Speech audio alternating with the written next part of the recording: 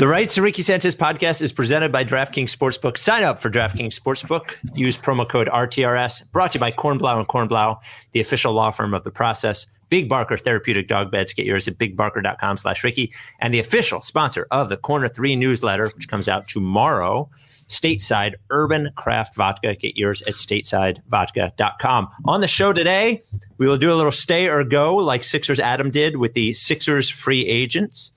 Ben Simmons' brother liked some tweets that were talking about Joel Embiid. Tobias Harris's trade value comes up in the mailbag. And another fallen member of The Process. Oh, and another good mailbag question about Ben Simmons trades that never happened, that were rumored.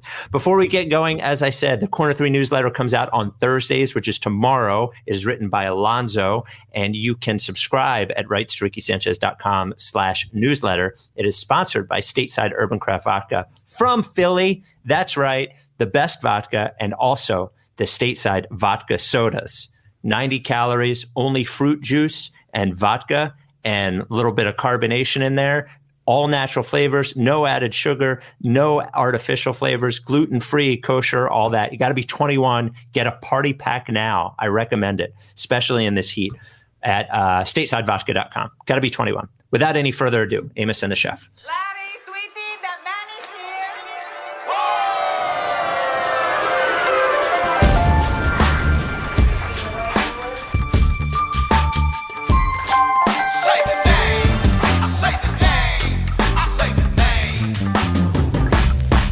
We were right, y'all. We were right. Even when it went wrong, we were right. We was right, y'all. We were right. So say the name. Say the name. We were right, y'all. We were right. Even when it went wrong, we were right. We were right, y'all. We were right. So say the name. Say the name. Say the name.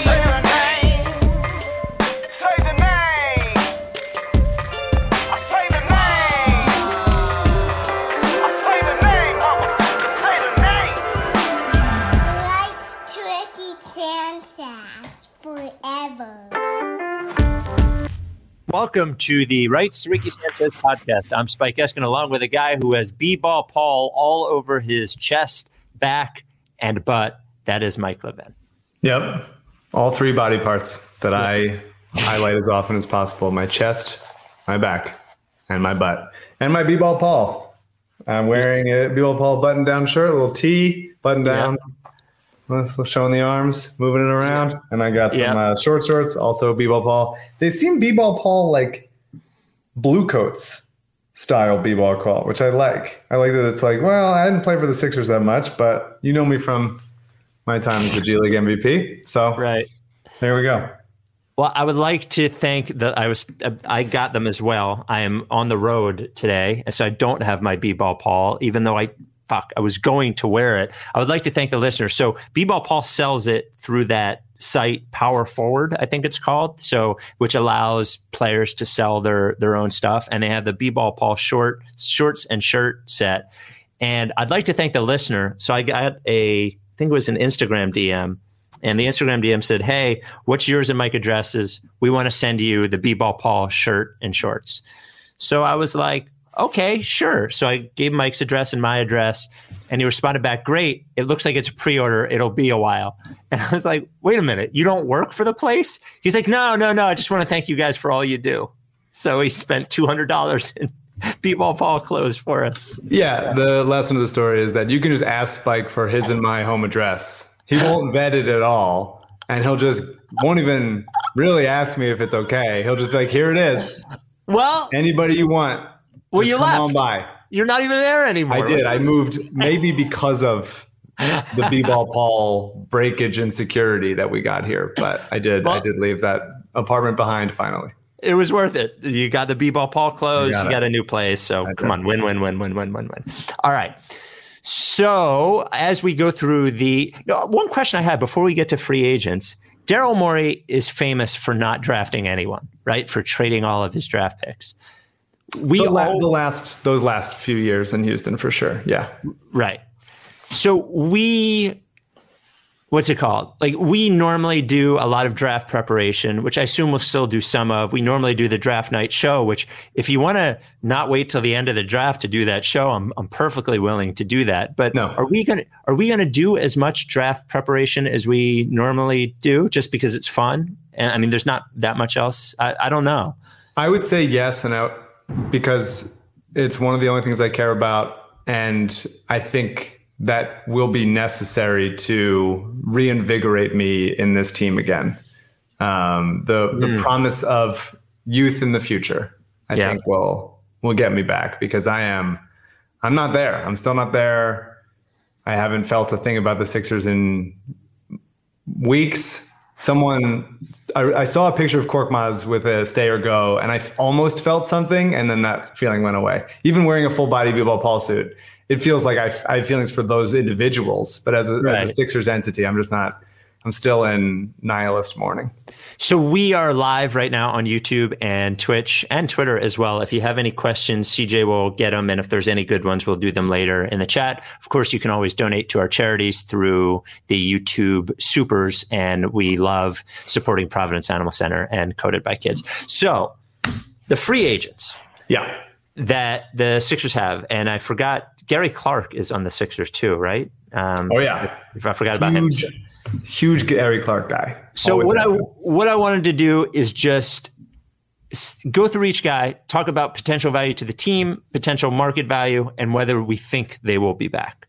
First one being Danny Green, who, obviously is not as quick as he was or as athletic, did lead the league in corner threes, you can play him with basically any lineup in the NBA. And any lineup on the team, until he got hurt at the end, he was incredibly durable. He played a lot of minutes this year.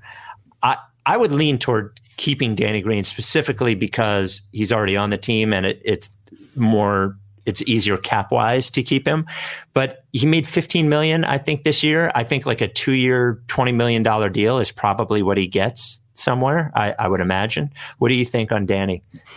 Yeah, I think they should absolutely sign him to something. They're just not in a position where they can let guys walk for nothing. And so even if they ultimately trade him either mid-season or next season, if it's a multi-year contract, I think that you can't let him go. It seems like he wants to be here. He shot over 40% from three, which obviously is the Hollis line.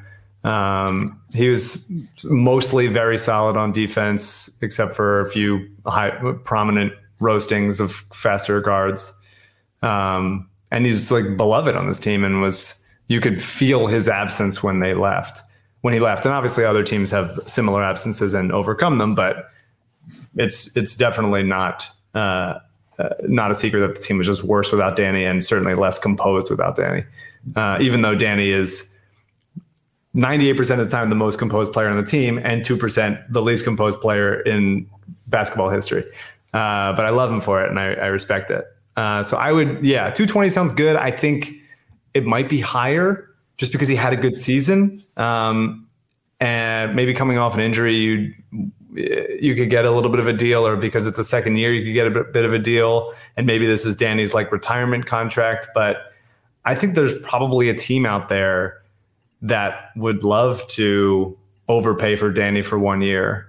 And if he gets another 15 million, I think there's a chance that he would go, unless he wants to, unless he feels like a part of this team and he really wants to make it work here. And if they give him those 2 years, I think it's possible. Yeah, what's it called? And it also becomes a tradable contract as Very well. Tradable, just like George Hill. Yeah. Yeah, whatever that name is. Next one is Dwight, which is super, super complicated. If Ben's here, the obvious answer is no. If Ben's not here, I don't think the obvious answer is no. They got him at league minimum. He's, if you have guards on the team and you're not trying to shoehorn Simmons in as a guard, I think it becomes a lot more difficult, or a lot easier if you have actual guards on the team. So that would be my position on that one. So I totally disagree. He was definitely good for a large chunk of the regular season, but I just think you have to game plan every single thing for the playoffs, which is what Milwaukee did this season after being the best team in the regular season and then flunking out in the playoffs 2 years in a row. You have to consider what are we going to do when Joel Embiid is not playing? And what you have to do is not play the same way. You cannot play give backup minutes to somebody doing like a 40% impression of what Joel is doing. You have to show different looks at guys. And Dwight just being immobile on the perimeter, not as much of a shot blocking threat as he used to be. He's going to keep getting worse at rebounding in big moments. He got people out jumped him a bunch of times. You have to be able to say, okay, when Joel's on the court, he's so good at defense. He's so good at anchoring the defense that we can roll with him in this, whether it's drop coverage, the occasional stunt, the occasional switch when he's like really engaged and needs it in a game, like end of game situation, whatever. But when he's not out there, whether Ben is here or not, like they just can't play that same defense. And if I'm Daryl Morey, I know that if I signed Dwight Howard to another contract this year, even at a league minimum, which is obviously very fair value for what he gets you, Doc's going to play him. Like Doc will refuse to not play Dwight Howard in any minutes. Maybe you got to get rid of Doc.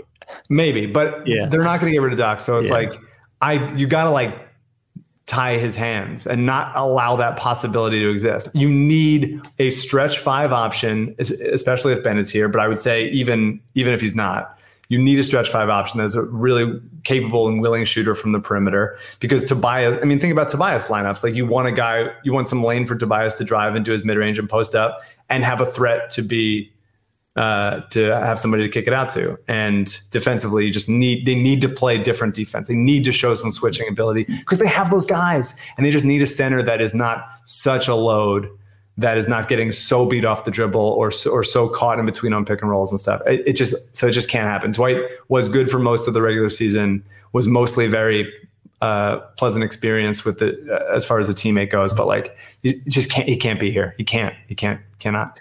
The Rice to Ricky Sanchez podcast presented by DraftKings Sportsbook. I'm checking the odds after last night's game. Of course, Phoenix wins the first game going away. They're now a minus 345 favorite to win the series. Bucks are plus 270. And Chris Paul is minus 143 to win MVP. What a fucking story if Chris Paul wins finals MVP, honestly. And I still like Giannis at plus 600 to win MVP. I don't think he's going to win MVP, but if it's still double the odds of like, you know, the Bucks are plus 345. If the Bucks win the finals, Giannis is going to be MVP. So I think those odds are good. DraftKings is the only sports book you need. It is safe, secure, reliable. You withdraw when you want. You deposit when you want. It is a great app. That's why it's the top-rated app in the Apple Store. And right now, as long as the basketball playoffs are going on, if you are a new user, bet $1, win $100 in site credits if your team wins. $1 for $100 in site credits. Download the app now. Use promo code RTRS when you sign up to turn $1 into $100 in site credits. Bet on the team of your choice to win the next game. And if you win, you get $100 in site credits. Promo code RTRS for a limited time. Only at DraftKings Sportsbook. Must be 21 or older. Pennsylvania only. New customers only. Wager paid out in site credits. Restrictions apply. In partnership with Meadows Racetrack and Casino. See DraftKings.com/sportsbook for details. Gambling problem? Call 1-800-GAMBLER. All right. You've been saying for months, years maybe, that Furkan Korkmaz is going to get a $12 million contract. He's not going to get a $12 million contract. My guess is he gets 2 years, $12 million somewhere. I still think there's a chance he ends up on the Sixers. I think it's possible he ends up in the Sixers. He certainly wouldn't get $12 million from the Sixers. He might get more if they don't re-sign Danny. I think $6 million a year is the low end of what Korkmaz could get. If he gets 2 years, $12 million, I would not be surprised. I think $12 million per year is the high end, but I legitimately think it's possible. He's big. He has some ball creation abilities. He's improved on defense. He's a really good shooter and shoots it high. Like, I just think he's going to keep getting better. And I think shooting is so much at a premium that I think somebody's going to give it to him. I straight up do. I think it's going to be in the 10 to 12 million range. Maybe 12 is certainly the high end of it. I don't think it's going to be more than 12, but I believe in it. I believe in somebody pulling the trigger because he's good. There was some, this is not a stat I'm pulling up, but someone was like, hey, his real value, some stat that I'm going to cherry pick said like his real value is actually like 12.3 million or something like that based on this season. So I'm like, I have no I don't remember when I saw the tweet, and I don't care. But that is to me what is true. I agree with it wholeheartedly. All my support behind that tweet that I don't remember. So made up tweet. Yeah. It'd be. He's great. I love Korkmaz. Sweet guy, big feet. Best moment of his life was shooting a game winner. That was great. And baffling Josh Richardson. But I don't think he's going to be here anymore. I think somebody's going to give him more money than the Sixers are comfortable with. He is not going to get $12 million. Anthony Tolliver, if he's still alive, I would say no. Well, he's got an option for next year. Oh, so great. They gave him a $3 million. So that's Daryl doing some trickery to be able to trade that contract. So yep. I think there's a good chance he's here for the season and then gets traded midseason if it doesn't work out. But I think him having a roster spot at the beginning of the season would not surprise me. So they can keep the salary to move. It would surprise me. They could sign somebody else to a $3 million contract. They can always sign people to minimums. Sure. You know? So George Hill is an option which they will pick up because, and I think maybe they have till September to pick up George Hill or something like that. George Hill is a $10 million option. It's tradable, and even if you don't trade it, you would assume that with a full off season and playing here that he would be more consistent than he was here. So, but definitely for the option and for the ability to trade a non-guaranteed contract, they're definitely going to trade that $10 million contract. So they will pick up that option. Yeah, no reason not to. He's usually pretty good. He's old, but like he's good to have, especially like it's good to have a veteran guard to just sort of like roll with Maxey and just be in his ear and be playing. And it seems like they have a nice dynamic. I wish George Hill was better because he's exactly the kind of player I like. And if he was 29 or 30, I'd be just thrilled about George Hill being here. He just doesn't have as much burst as he used to, but that is the kind of player that would just be very nice. But he was, sometimes he was good in the playoffs, especially in the Hawks series. He was pretty horrible. Especially offensively. So bummer, but I think he'll be here and hopefully have a chance to redeem himself. Mike Scott will not be here, but would like to take the time to not only pay tribute to a guy who fucking loved it here and was cool to us and everybody he interacted with. Yeah. But and just really like a fun, like got it, dove right into all of this. Yeah.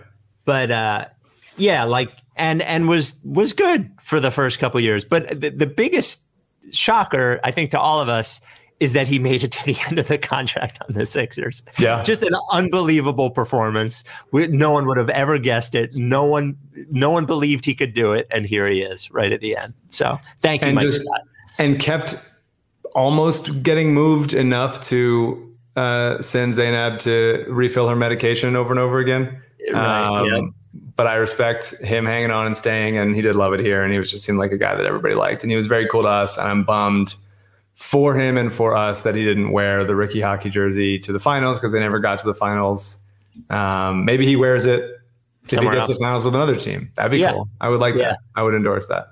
But I hope Mike gets another contract. It would be a bummer if his career ended or if he had to go play overseas or something like that. He seems like a really great locker room guy, and someone will be able to use him as a small ball five that works. For some reason, it doesn't happen in Philadelphia, but somebody will get like a year or half a year or a month where Mike Scott small ball five is like tearing teams up. And now Mike talks for 22 minutes about Gary Clark and Rajon Tucker. I love Gary Clark. I do think Gary Clark has more defensive potential than Mike Scott does or did. He's longer than you expect. He's physical in the post. He's got good instincts. Steal and block rate was always high at Cincinnati. I believe in Gary Clark he has to become a better shooter. He's a willing shooter, so he has to be just take a bunch of shots. But I think as a small ball five option, I would say the Sixers should try to go sign somebody. The Sixers should try to draft somebody that is like a straight up stretch five. But B-Ball Paul, who is on my chest and back and ass, and Gary Clark should absolutely be in the mix of Doc Rivers saying, go try to win the backup center job. Like, go try to win it. Like, see what you can do, see where you can earn minutes, and come into camp and try to earn it. Because Gary Clark played for a time, played real minutes on those Rockets teams with Harden, and I would like to see him get hot and get better and be able to be a weapon as a backup five. Rajon Tucker, man, I took a beating for Zaire not working out, and I hope that he still does because he's still like 11 years old and recovering from one of the craziest stories in sports. Everybody brings up the Sixers trade and the Zaire trade, watching the Suns and Mikal Bridges, which is just a bummer. Because, like, first of all, we got a first-round pick out of it also, which helped us get Tobias. Well, regardless of whether or not that was a good trade, Andrew Unterberger is beyond it. But it was moving back 8 spots to get a future first-round pick, which if Mikal Bridges trade for a star, they can trade for a star, exactly. And if I will hate Doug Collins forever for trading a future first-round pick to get Arnett Moultrie at 27. So if Arnett Moultrie was good, I would still be like, yeah, but that was a dumbass trade. Because at 27, you don't trade that. So I think it was still, like, process-wise, I think it was fine. Even though I had Mikal higher than Zaire, and I love Mikal, and I always have. Getting that first was a big deal. But anyway, Rajon is the raw and angrier and with a little bit more ball skills and worse defense Zaire that I was hoping for. So I think you give Rajon Tucker as much time as possible to at least, like, be fun dunk guy as an undersized combo guard. See if he can work on his, like, lock up defensive intensity, be somewhat of a role player who can attack a closeout, create a little bit. His assist numbers in Delaware were pretty good.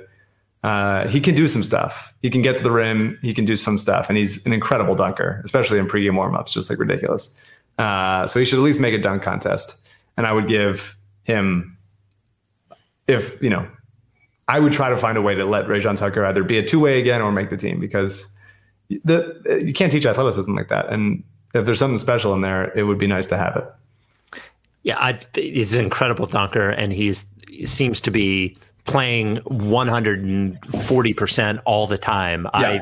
I completely endorse that. Yeah, so, just like lock him in the film room and like get him a little bit more disciplined as a role-playing basketball player. Two things. I do, in retrospect, endorse the idea behind that trade. They were trying to get a star, even though they what they did with the money, what they did with the value, you can't the pick, you can't talk about. And the other thing is, like, it would be great to have Bridges. I think Bridges was number 2 or 1 on my big board or something insanely that year. He was a perfect guy, but he's not the difference on this team. Like, this is, people look at Bridges playing and they look at the Sixers failing. The Sixers didn't fail because they didn't have Mikal Bridges.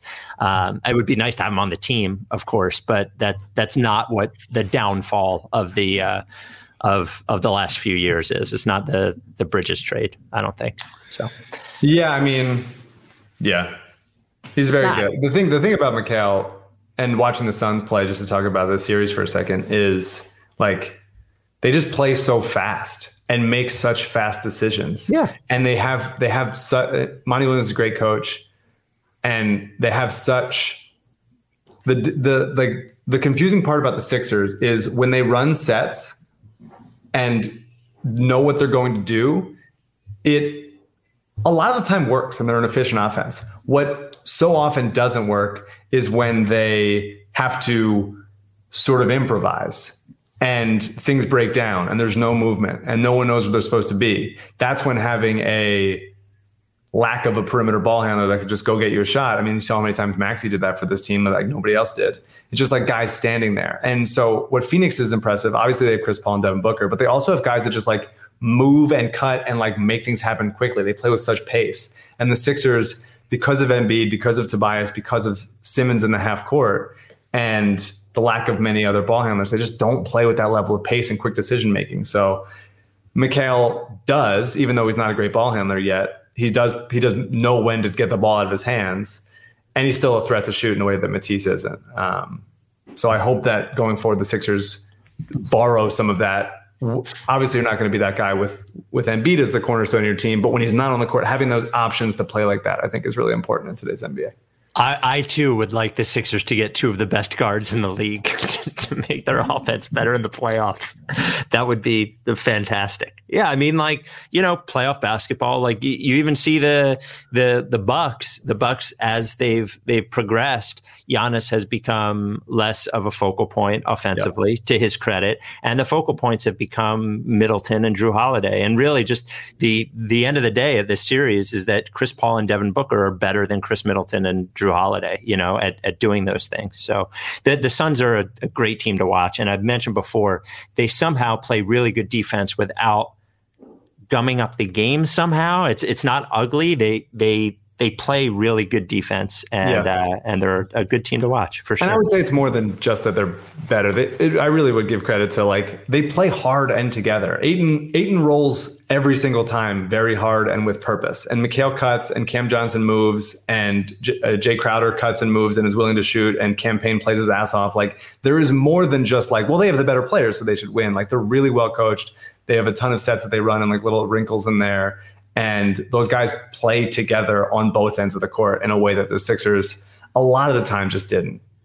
Sometimes they did, and when they were flying, it was oh wow, that's what we believed in, or I believed in. That when they're at their best, they could be that, but they just weren't at their best as much as Phoenix was. And Phoenix is just they have so many levels of ways they can beat you, whether it's just Chris Paul or Devin Booker doing their thing in ISO or in pick and roll, or getting out and moving it and swing and force the defense into rotation. I agree with all of those things. I just think that when you have those players who are able to do that with the ball, it makes all of those things easier. Of course. I would say, So the Rights to Ricky Sanchez podcast is brought to you by the official law firm of the process, Kornblau and Kornblau. Here's a great email we got. I'm not going to read the name. Spike and Mike, if it wasn't for this podcast, I wouldn't have considered adding Kornblau when my wife and son were in an accident several years ago. We're in the Lehigh Valley, not exactly Kornblau's backyard, but he was up here in 2 shakes of a Milton to guide us through our very own process. He's responsive, educated on the nuances of legal proceedings, and was always willing to talk Sixers. Seriously, he's a busy dude, but would giddily discuss the team at any moment. As a token of appreciation, I've donated $100 to Providence Animal Center. All the best, and here's to Ben Simmons' corpse delivering us a cache of assets to relive the old and seemingly more fun days. So great to hear a success story from Kornblau and Kornblau, the premier boutique personal injury law firm in the Delaware Valley. Not just a referral service, actually going to take you through the process, as you just heard. Been there for 40 years, gets great results, and you always get a Kornblau when you call or email. Any kind of personal injury, injured at work, car accidents, slip and fall, medical malpractice, Kornblau. If you think you might have a case, give them a call, shoot them an email. It doesn't cost you anything. 215-576-7200. Ask for Adam, or email Kornblau at kornblauandkornblau.com. Kornblau and Kornblau, the official law firm of the process. It's been a while. Actually, no. Before we do Jigsaw, we might as well talk about the finals. So Suns go up 1-0. I think we all, everyone listening, you, me, want to send our love to Dario, who's on some level the original Mike Scott somehow, just in the universal love for the guy, and really fucking loved it here. And boy, he hated it in Minnesota. Really hated it in Minnesota. I'm so glad he got traded to a team that found a spot for him, that he loved, that he succeeded at, and just miserable to see him go down that way. And as soon as I saw the injury, you see non-contact knee injuries. It's oh boy, here we go. So tearing his ACL, out for the season, a bummer. But hoping Dario still gets a ring, but really sad. Just wanted to send our love to Dario. So sad. Yeah. It's awful. Just the guy that plays his ass off and turned himself into a backup 5 and really remade his body into being able to withstand that kind of punishment. And he creates sometimes. He doesn't clumpy flump as much as he used to, but stretches the floor, passes, screens, moves, just does what it takes. And it's really cool, man. I've been really happy for Dario that he was on this team and playing with a bunch of great players and being a different look than DeAndre Ayton, so that they can play differently when he's on the court. And it just sucks that he's out. To your point about change, I don't know if people remember when he got here, you could tell by what he wanted to do that he wanted to be a central part of transition offense. Like Dario came from a place where he was a central part of the offense that way. And remaking him into a small ball five sounds like it makes sense because you see how he plays. But when you think about where he came from and that adjustment, it was a pretty big adjustment, So I think he's bought in a lot. Yeah, his first couple professional seasons, either right before they drafted him or right around that time, he was like a horrible free throw shooter, like in the 50s or 60s, something like low 60s. And now and didn't have an outside shot. And now he's like a reliable outside shooter. And, it's just a bummer. It's cool. I love Dario that he's there. I think someone's gonna give him a contract and let him rehab and be a valuable part of the team. But it's tough. It would have been cool to see him win a ring and be like very excited about it. But obviously I always hope they still win, but poor guy.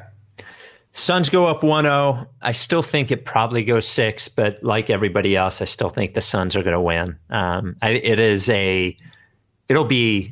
It was really cool to see Chris Paul at the end of the Western Conference Finals, the hug of Monty Williams, which I thought was cool, just for him to persevere to this. You think they win this series, right? I mean, I probably do. I have family in Phoenix, my sister and brother-in-law and nephews, and so they're all excited, and my dad's already like calling it for them. But Milwaukee's good, and they're good in different kinds of ways, and they are capable of adjusting.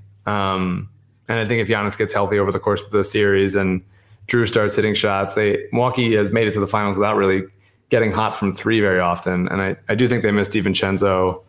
But there's a lot of young guys on Phoenix that haven't been there before. Not that Milwaukee has a ton of experience at this level of playoffs. It's very exciting that it's these two teams because both fan bases are so starved of success and everything. But I think Milwaukee is savvy in a way that Phoenix just hasn't been in the past outside of CP. And if the series does get gunked up in a couple games in like the high 80s type of thing, then it could be the kind of thing where Phoenix's immaturity outside of Paul shows a little bit. So I'm definitely not ruling out Milwaukee. I think they're a good team. I think Drew is very good. They're too good. Their starting lineup is too good to rule it out. And if Phoenix's shooters stop hitting shots and they can figure out a way to neutralize that mid-range, or that mid-range goes from like, hey, these are the two best mid-range shooters in the league, to like, they're kind of cold right now, they can't beat you with it. And when it does go in, it's still just like 2 points on a fadeaway long two. Like it could become a series. And Giannis is obviously still capable of being the best player. So I'm not ruling him out, but I think I had the Suns to win something at some point in this playoffs. I won some money off of them. And I've loved them all season. So I do think they're going to win, but I'm not ruling out Milwaukee. It's the off season. We got a listener submitted jigsaw. So I feel like we should do that. CJ, we got to get the jigsaw loaded in for StreamYard. So next time we can do the audio. I'm just talking to CJ as he's not even on the screen. So this comes from Zach. Of course, the jigsaw is a horrible would you rather. Obviously, these are for the rest of your life. Mike, here are your choices. Thank you, Zach. Choice number 1. Every time somebody says what's up to you in passing, you have to stop and actually tell them how you're doing and what's been going on in your life. Number 2, for the rest of your life, every time someone goes for a high five, handshake, hug, or tries to dap you up, you have to purposefully do the wrong thing. Like when someone goes for a hug, you have to reach out for the handshake, et cetera, et cetera. What would you choose? Neither are great. It brings to mind Alyssa worked at Hollister for, I think, a day or two when she was in high school, and they make you say sup to everyone. There was like, you can't say like, hey, welcome to Hollister, sup. It's just like immediate like sup. That's right away sup, beginning and end. So that makes me think of that. And if I actually answered like what was sup, then that would take a lot of time. I'd probably go the second option and play it into like I'm like a goofy guy and I don't know, I'm always awkward. Yeah, man, that is some real. That's shitty when that happens, though. When someone goes for the hug and you go for the handshake. Oh, yeah, hug, handshake and stuff. I'm not hugging strangers a ton, so it'd be like handshake into like a pound, and that becomes like that's okay. awful. That's like a COVID thing, so we're fist bumping instead. Like it's I could make it work and hate myself for it, but like it's just added to the long list of reasons I would hate myself. So why not? Why not keep it going? At least I can move my time along rather than having to actually say, well, here's what's up. Just as a jump off of that, because it made me think of the worst, quickest job I've ever had. Have you ever had a job that only lasted a couple of days or no, like in your youth? No, I mean, a couple of writing jobs that sucked, that were like, we just bailed on, but,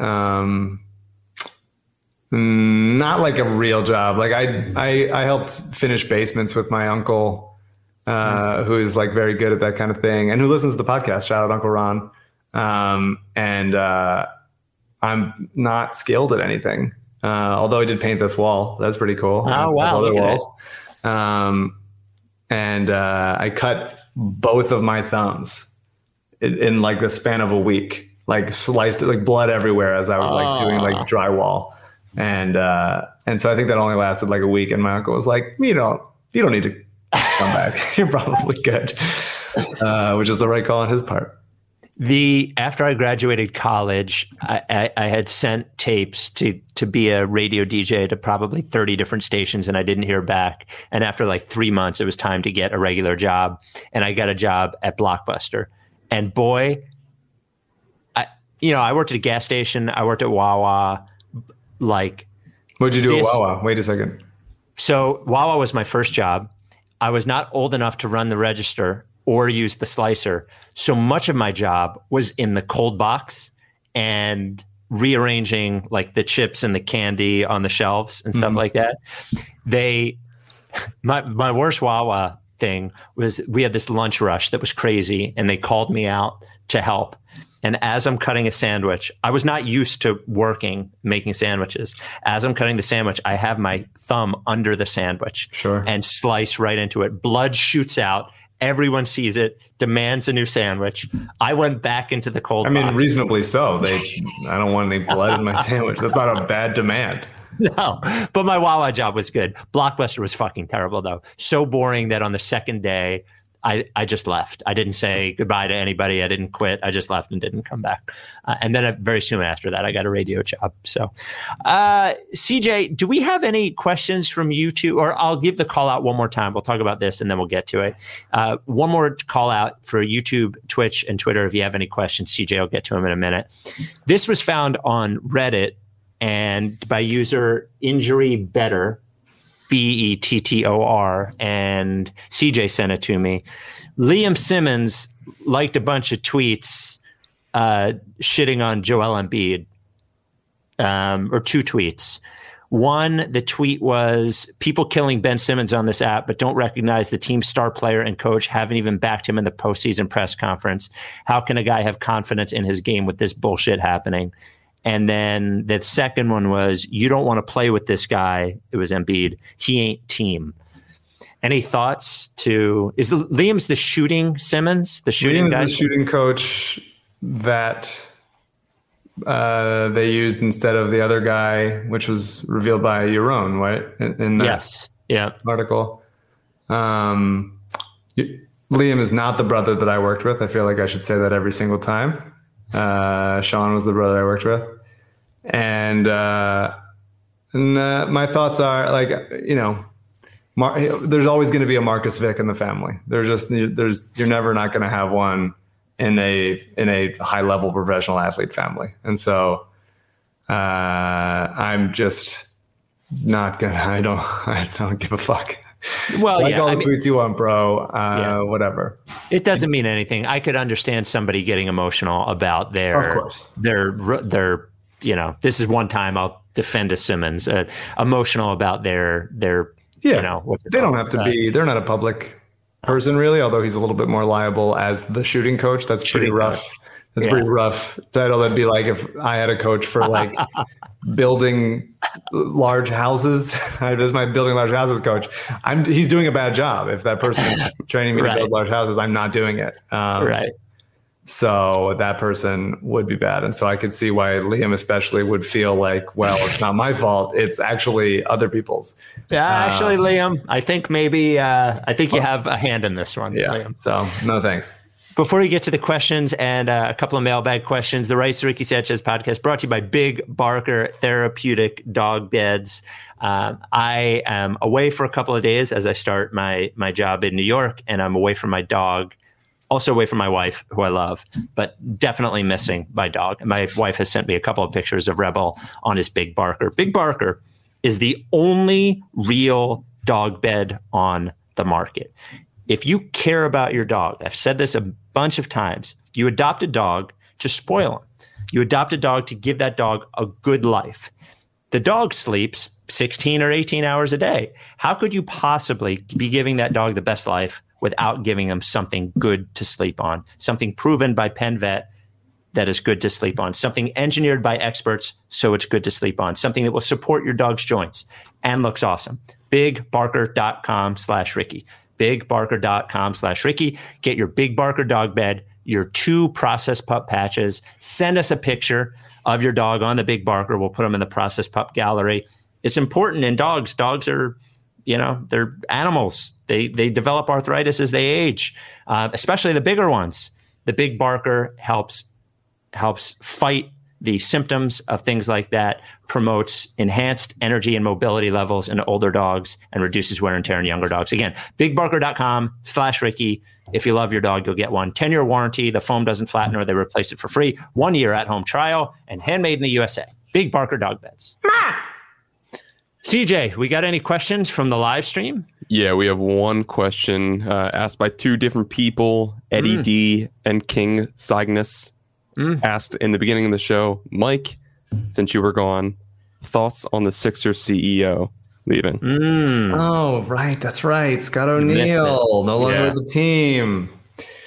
Resigning honorably, an honorable discharge from his post as most important and most powerful and coolest and certainly most connected and handsome and best writer on the Sixers. Process guy that oversaw the process. Did it all. Really did it all. He both oversaw the process and knew exactly when the right time was to stop it and end it and then go right to winning and straight to winning. And there was nothing weird happening in the meantime. None of that was his fault.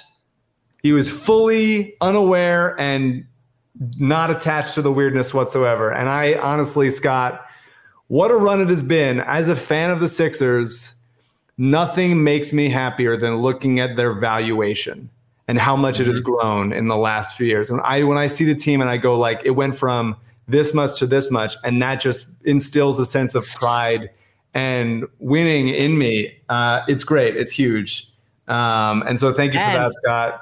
It was definitely all because of him and not just because of owning an NBA team. It was definitely all because of NBA teams, go down all the time. They're always lessening in value all over the place. It's really hard to get it to go up because they just so want to make less money as they have, all of the whole force of the city at their back and various other things. And, now marketable superstars, which obviously was because of Scott and also less important than Scott being there in general and all of Scott's writing and blogging. I think that was actually pretty big in making it. And the marketing tour that Scott went on for the book while the Sixers were still playing in the playoffs. So that was cool.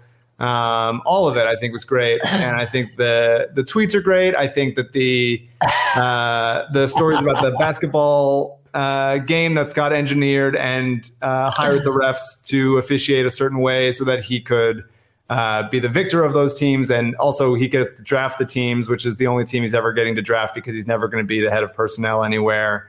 That I think is really cool also. I think it's all very good. I think he's very talented at what he does and a very helpful person across the board entirely. And I will miss him in my life and on the Sixers, and whatever he does next, which will probably be honestly, like exactly what Sam Hinkie is doing, which depresses me. Yeah. Then he's going to crush that and crush relationships and just constantly be like relationshiping all over the place. And I'm sure we're going to read about it in whatever various publications that Scott is paying people to write about it in. It's amazing. It's incredible. What a long and storied career for that smug little fucking asshole.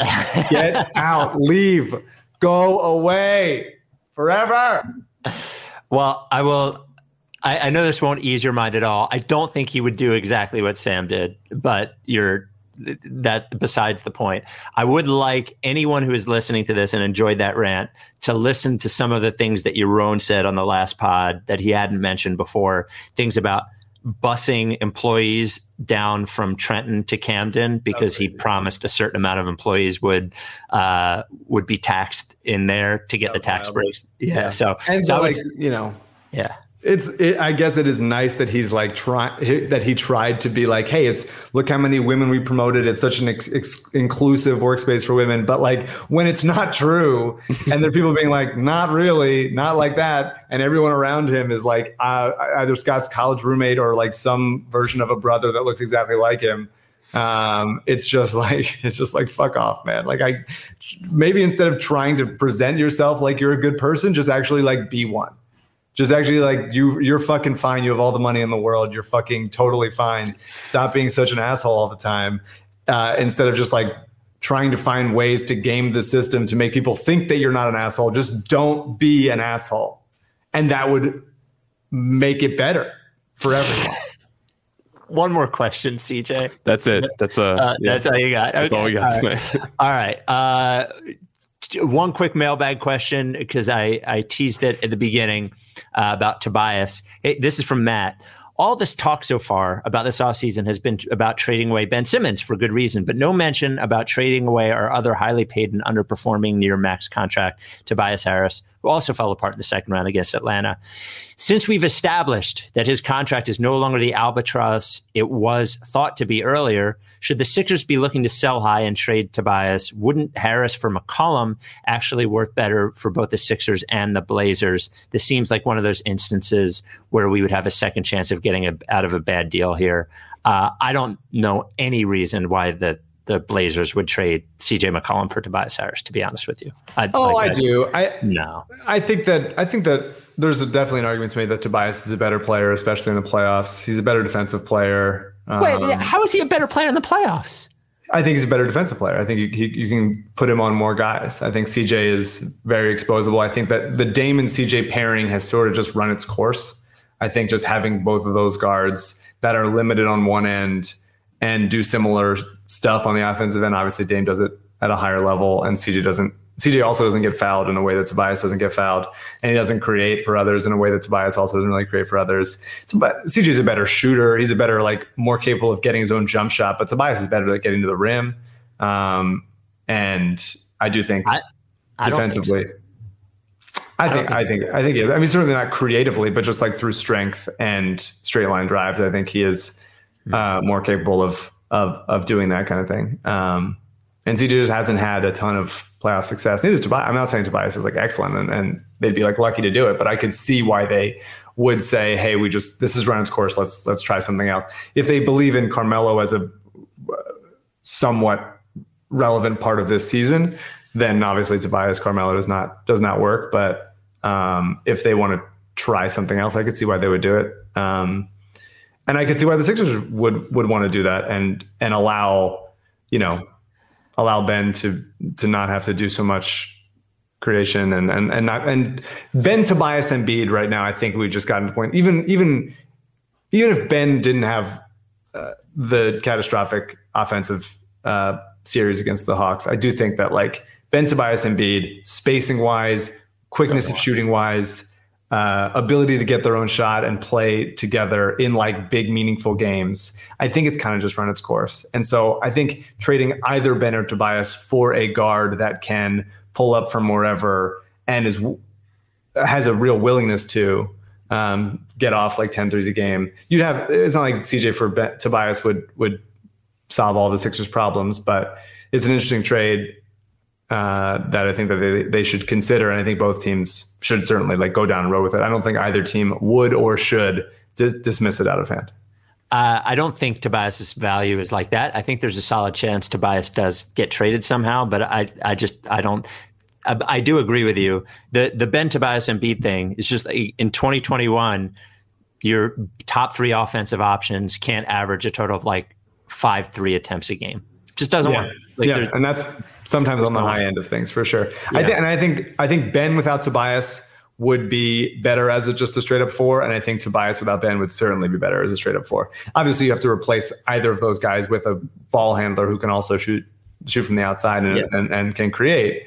But I think just allowing there to be more spacing. Obviously, this year's Sixers there was far more spacing than last year's Sixers, so it looked better because it was, but it's still not enough. And you look how spaced the floor it is for Phoenix and how well they fill lanes and move and everything like that. And it's just like you start to realize that the Sixers as a unit fell in love with like just overwhelming people with size and length, but they're still not, outside of Embiid in the half court, they don't use it on people. They just don't use their size to impose their will on everybody else. And so they can get bullied out of their spots, and they're also not quick enough in the half court to make them make them pay for being covered by bigger guys. So it's kind of, it ended up in games that matter and series that matter, it ended up being the worst of both worlds. Yeah, and in half court they were still mid pack in the NBA, and as far as half court offense. And finally, from Mark, with all the Ben Simmons trade talk, he sent us some previously rumored Ben Simmons trades and asked if you could have done any of them, which one would they have been? So 2018 was Ben Simmons and filler for Kawhi. Obviously. 2019, but you have to pick one and only one. 2019, Ben Simmons and filler, let's say, for Jamal Murray. 2020, Ben Simmons and filler for James Harden. I don't think in 2019 it would have been Ben and filler. I think it would have been Ben for Jamal, probably. Okay. 2020, Ben and a lot of filler for James Harden. And let's say 2020, Ben and let's say no filler for Chris Paul. So prior to the season, you're saying? Yes, prior to being traded to Phoenix. Yep. I don't think Chris wanted to play for Doc. So that is a factor. No. I think the honest answer is Harden. I think in 2018, knowing Kawhi wanted to go somewhere else, and that that was only Ben's second season, it would have been tough to pull the trigger on that. Jamal Murray after 2019 has elevated his game, but I think is still not on the level of like top 10 player in the league. And he has flashes of him being incredible, but he's not as consistent. He's not as good of or as consistent of a 3-point shooter as you would expect from like the way it looks. Maybe it'll get there, but it hasn't been. And still a guy that has works defensively, but isn't great. Chris Paul, the Doc thing, and also is old. So I think Harden is the move there. Not that it would have been perfect either if he didn't want to be here, if he would have, it seems like Harden, Kyrie Durant is like enough chaos that they kind of neutralize themselves.